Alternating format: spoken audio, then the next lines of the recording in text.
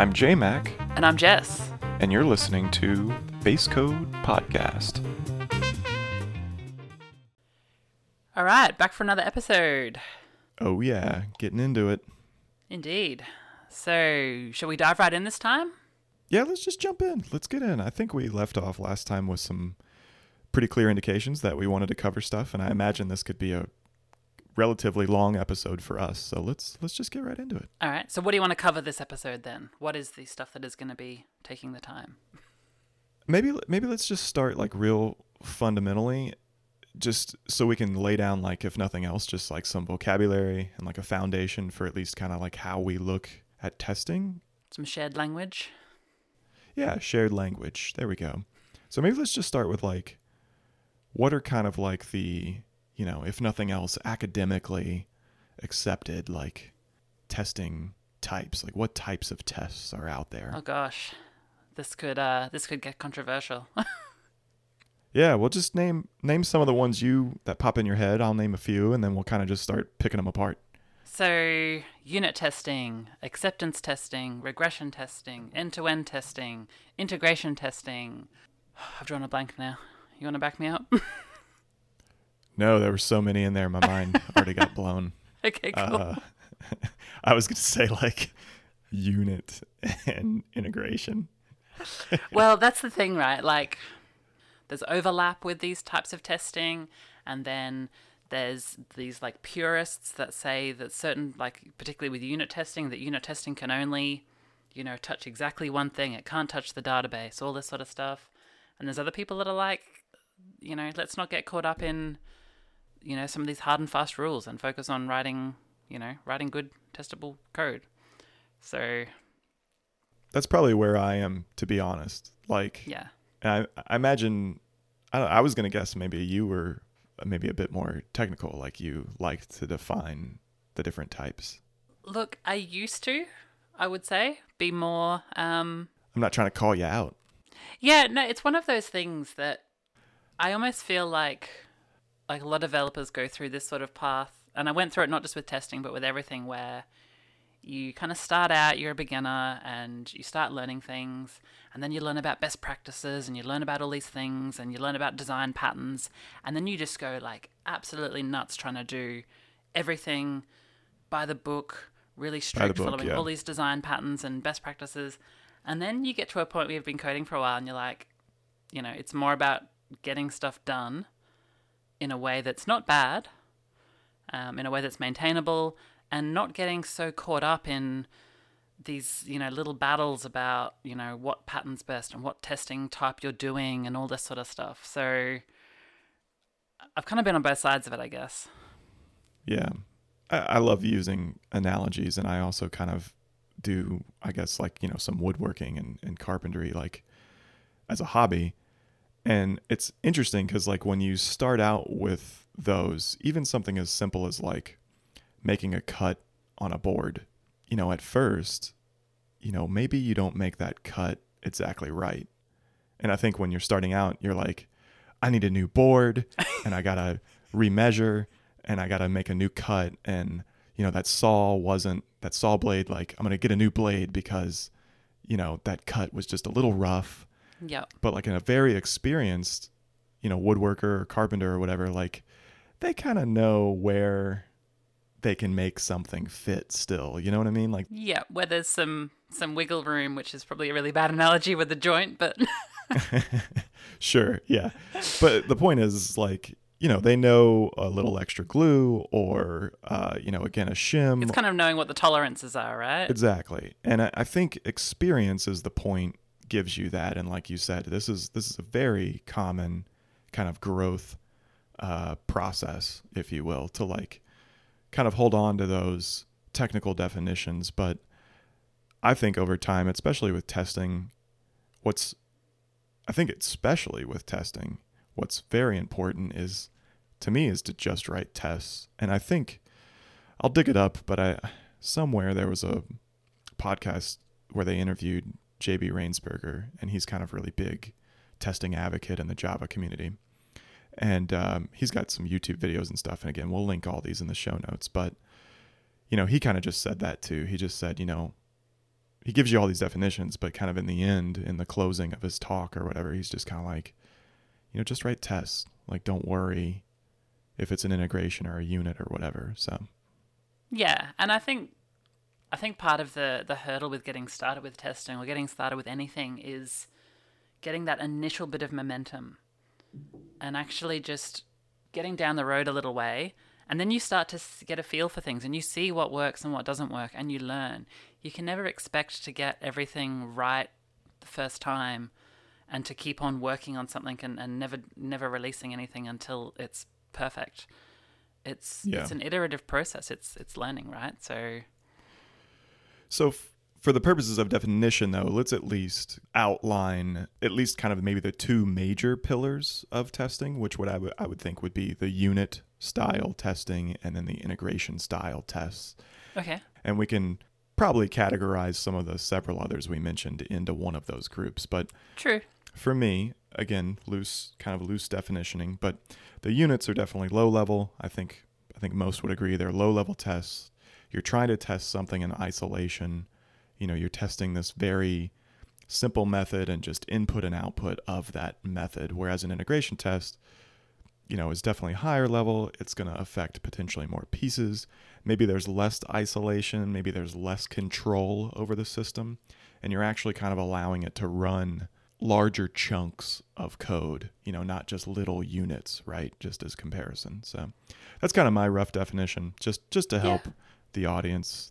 I think often a unit test will be running code that a user of the system will never directly run themselves or interact with, I guess.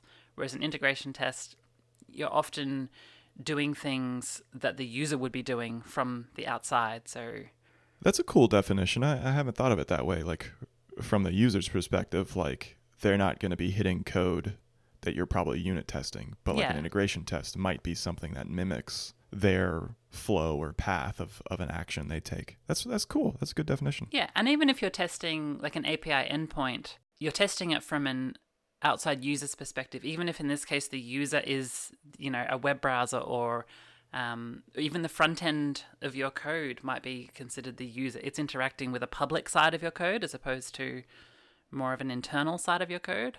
No, I totally get it. I think it's cool. I mean, I think strictly as well with integration, oftentimes with a unit test, you're testing individual tiny little chunks and you might test a whole bunch of different scenarios and you'll know that each unit works perfectly. But you have no way of knowing if this piece of code over one side and another piece of code, if they can actually talk to each other. Those two pieces of code might function perfectly on their own, but how do you know whether they can talk? And often an integration test won't go quite as deep into running all these different scenarios. It's more just hitting it at a higher level, saying, can these two things sort of interact with each other as expected? And if they can, we know that the individual pieces are tested. Yeah. And there's a great kind of photo I've seen going around on the internet where there's a few different ones actually, but they'll have, I think one of them is in a bathroom and they've got a hand towel dispenser thing and a hand drying thing. And individually those two things were working fine, but the way they were installed kind of next to each other is when one was turned on, it would like trigger the other one to start blowing toilet paper and stuff everywhere. It was crazy. Yeah. No, I know what you're saying, and there's definitely some GIFs that are out there. I think one of the ones I'll use in my slides a lot, when I'm presenting on testing, is like there's two windows, and individually each window opens, but they open in a way that you can never open them together because they would hit each other. Yeah, and there's another one where there's like these two automatic doors, and when you open one, it triggers the sensor for the other one. And then when the other one closes, it triggers the sensor for the other one. And so they're stuck in this endless loop where they're triggering each other. Yeah.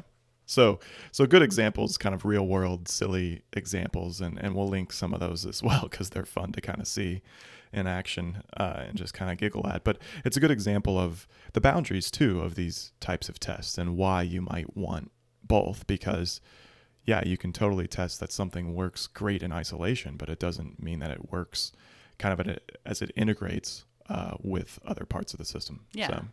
So I think from there, you can think of things like end-to-end testing, where you test something from one end of the system to the other. That would fall under the rough category of Yep. integration. And that'll often, you'll see that expressed as E2E testing. Yeah. And then I think, from there, again, you can normally categorize a lot of them. So like if you're writing a browser test or an HTTP test or something, like that's going to be obviously a bit more integration-y because you're, firing something, even if it is a local network, or some kind of loopback, you're still kind of calling the full-on system. So I think with that, it's good to know probably at least those two high-level kind of categories of tests. Yeah. But again, I maintain at the end, write the test that works for you. So a lot of times, again, at these talks, like people will ask, okay, well, I got this existing code. And again, it's kind of why I did Confident Laravel, but it's like, how do I test it? Like, what's the easiest way? Where should I start? What test should I write first? Yeah. And I think there's a two-part answer there, but the first part is kind of use whatever works, whatever allows you to kind of get in there and start testing. And a lot of times, to be fair, that's an integration test. It's easier to write that because you don't have to worry about some low-level aspects of the code, which we might talk about here in a minute, but you can kind of just write a really high-level, it hits the whole system, executes a lot of code, but in the end, it lets you know, hey, did that work or did it not? One other type of testing I wanted to quickly touch on is acceptance testing. And this is one of those types of testing that is often not actually done as an automated test, because obviously you've got automated tests and then you've got manual tests. And acceptance testing is actually generally to say, has the feature been built as it was, intended, as the customer ordered or the user wanted or whatever it might be? Yeah, totally. So let's talk about some of the tooling that like automates all this. Okay, yeah. It can get a bit complicated between languages and between sort of these testing frameworks. You'll often have, what's often called a test runner, which is the code that actually will find your test files, work out how to run them, and physically run them. Yeah. You might then have a separate assertion library, which might also be built in, where it's actually what you're using to say, I expect that this is the result of this particular scenario. You've often got either built-in or separate mocking libraries that allow you to mock out certain bits of code. Ooh, mocking. Yeah, we should talk a little bit about that if we have time. Yeah, with different languages and different libraries, some of them are built in to the same packages. Sometimes you've got to like grab them individually and pair them together.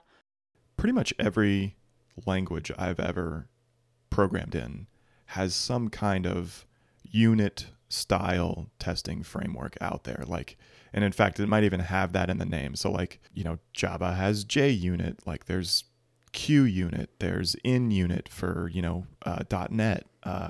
PHP has PHP unit. So Yep. There's literally a unit testing framework out there. And that doesn't necessarily restrict you from writing integration tests, just to be clear. Of course. But that normally comes with a test runner. It comes with basic assertions to verify that the code's behaving certain ways. And just as a tangent, like those assertions are things like assert that this is an integer, assert that this variable's empty, assert that the code did this, assert that the object's an instance type of, this. So It gives you all these helpful ways to kind of do that verification, with nice expressive methods. And as you get sort of higher up the testing, you end up with assertions that might be testing that a HTTP status code is correct, or that you were redirected to a certain place. So at the end of the day, you're still making assertions, but at these different kind of levels in your code. And exactly, like you said, like as you get more packages or things that add additional assertions, there's libraries for that. There's, you can have all sorts of stuff. And there's also styles in which you can write these assertions. Maybe they're a little more like Fluent API than more just simple method calls. So it all kind of just depends. But at the end of the day, that's really kind of the foundational aspect of these tools is like you write a method, which is normally some kind of test case. And within that test case, you perform assertions on how you expect the code to behave. And whether that's a very low-level behavior or a very high-level behavior, that's the goal is test case has assertions. And when you get into doing things like browser testing, then you need other tools, things like, Selenium or like Headless Chrome, where you're actually running a full web browser. because you're needing to execute JavaScript plus making, basically doing everything a user would do, even down to moving a mouse over things, then yeah, you'll have some of these testing frameworks that you end up booting an entire browser. If you've ever watched a browser test, I still get a kick out of watching, like it's like a robot is remote controlling your computer. It's just running through very quickly, kind of, clicking on links, drop downs will fly out, things will happen, forms will save, loaders will happen, all right there. It's pretty cool to watch. It's funny, if you ever want to convince like your boss or the sales team or marketing or anything, those are the ones that I've actually found. They're quite showy. Where they're kind of like, oh, wow, okay, yeah, this, we need to do more of this testing thing. Yeah. Like, because of that. So honestly, like, another reason why writing maybe high level integration tests for an existing legacy code base, like, might give you more bang for your buck, because you can go put that in front of someone, make sure it's not running headless. It's actually bringing up a browser and interacting with the client's site or your company's site. It's pretty impressive. And even for someone who's not that technical, it allows them to see how much work is happening, in seconds. And they're going to automatically understand the confidence. It's like, hey, I just placed a test order for our most important thing that we do, selling products, and it works. Yeah. So given, these kind of high level definitions, and given maybe some guidance from the language that you're working on, like we mentioned this, I think in the kind of the first episode of this testing mini series, is like having code be more testable, or like, you were saying sometimes you come across code and it's not testable. Yeah. I guess, what are some of the things that you spot where you're kind of like, oh, this is going to be hard to test? Like, what's a couple examples? There's a lot of different things, but anytime you see a class being instantiated or an object being instantiated with $var equals new object, yeah, that's generally going to be a problem to test at a unit level. Not at an integration level, but at a unit level, because when you're testing at these lower levels, you generally want to mock things so that you're not testing too much. And a great example is maybe you're testing some code that goes and hits an external API. And when you're running your test, you don't actually want, when you're running your unit test, every single time for it to actually make this HTTP request to some third party. If you can mock that request so that the code thinks it's communicating with it, but it doesn't actually communicate with it, you can then mock what comes back, so you can test different scenarios. And just as a sort of tangent, this is also a really powerful way of developing, because you can actually test different scenarios much easier using a test than you can manually. I can say, I want to test how the code handles when this particular API comes back with, a 500 error. Sometimes it's hard to actually simulate that thing really, really happening. The only way to do it is mocking it, unless, you're using a third party that has a sandbox that has special ways of simulating errors. But yeah, oftentimes mocking it is the best way to test all of the different scenarios. Yeah, I mean, that new operator is definitely kind of the first indication that it might be a little bit difficult to test certain bits of code, because when you're testing code, like, you need hooks. Like, you need these little ways to kind of plug into the code. And if the code is running and making these objects, and there's kind of no way to have any kind of touch the code in a way, or like manipulate the code, to your point, in a way, like, you're going to have a hard time testing it. And so that's why things like dependency injection, so like if it comes in as a method parameter or a class, you send it in when you instantiate the class. Well, now you have a hook, right? Because you can send in something that you can now control, some object that maybe you can pay attention to. And this is all mocking, which, I think we'll just do a whole episode on mocking, to be honest. Yeah.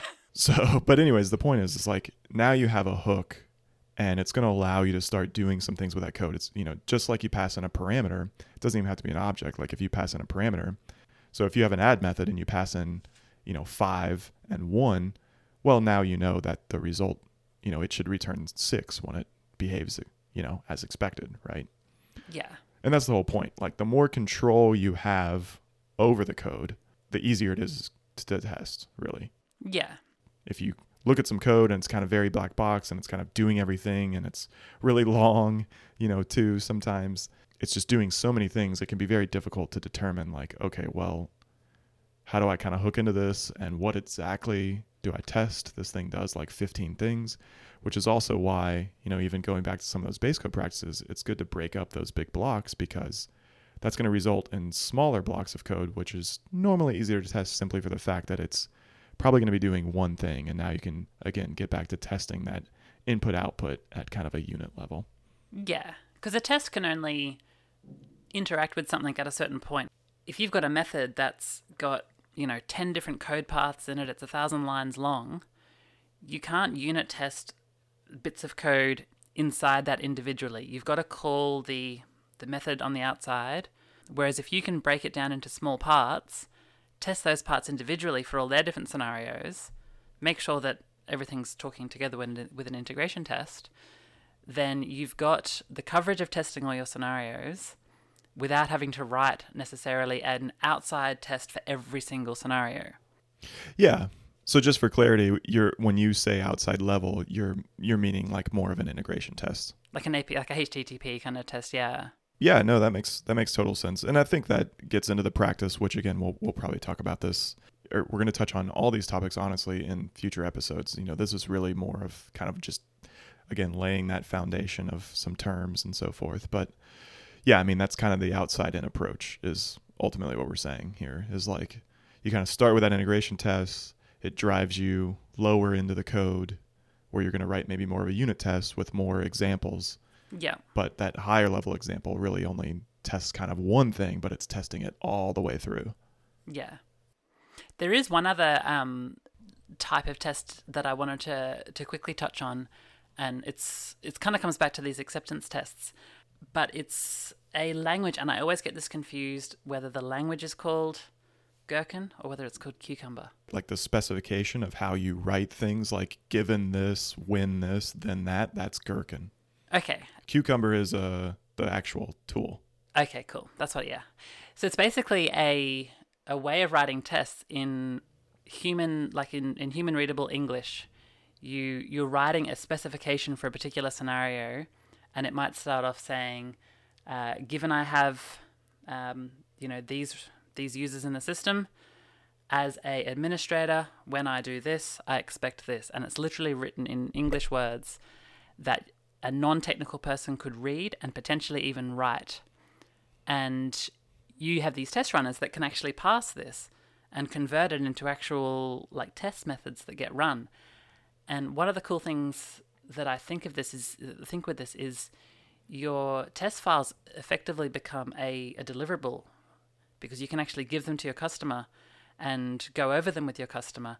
And if all your features are defined as these user stories and these specific scenarios, it's a really interactive, good way of doing testing, I think.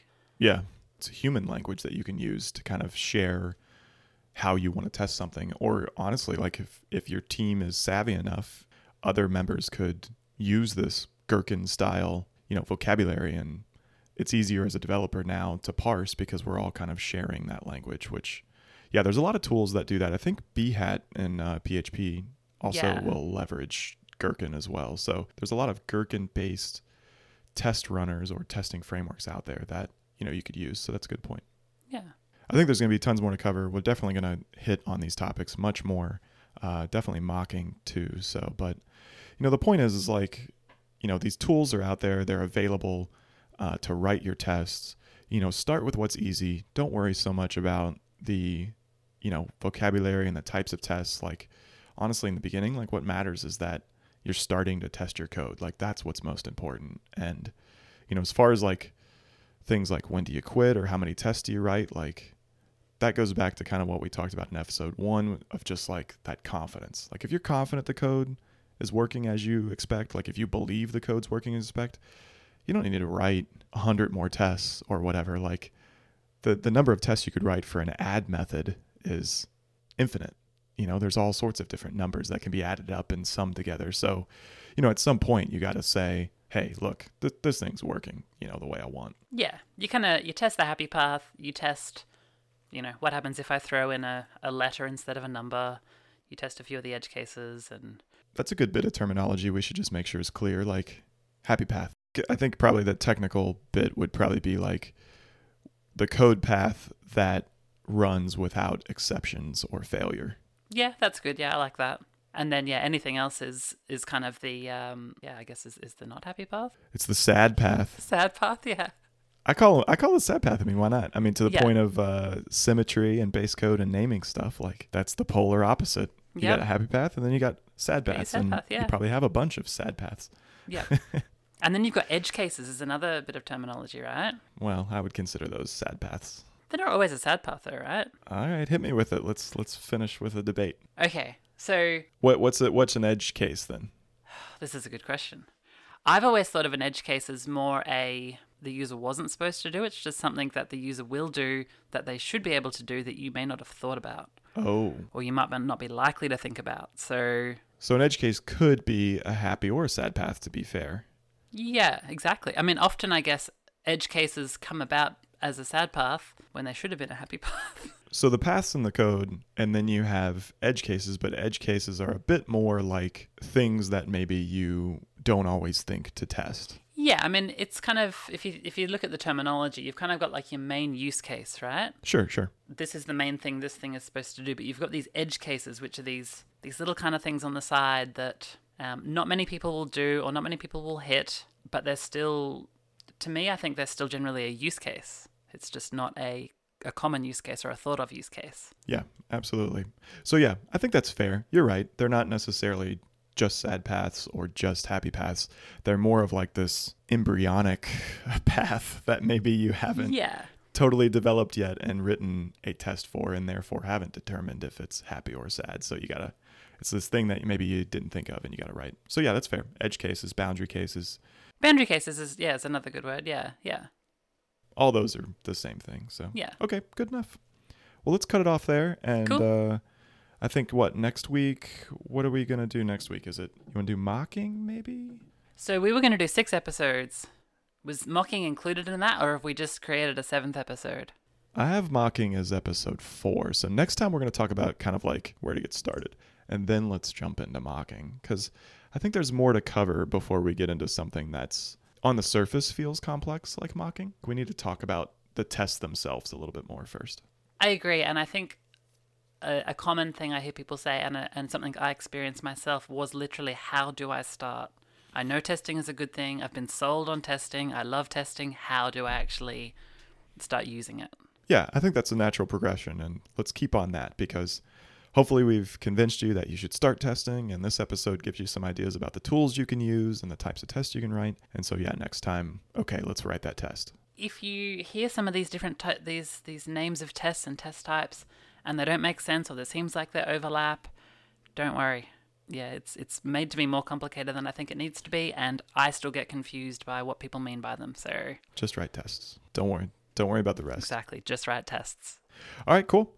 Well, that's it for this time. See you next time. All right, see you. Show notes for this episode can be found at basecodefieldguide.com/12.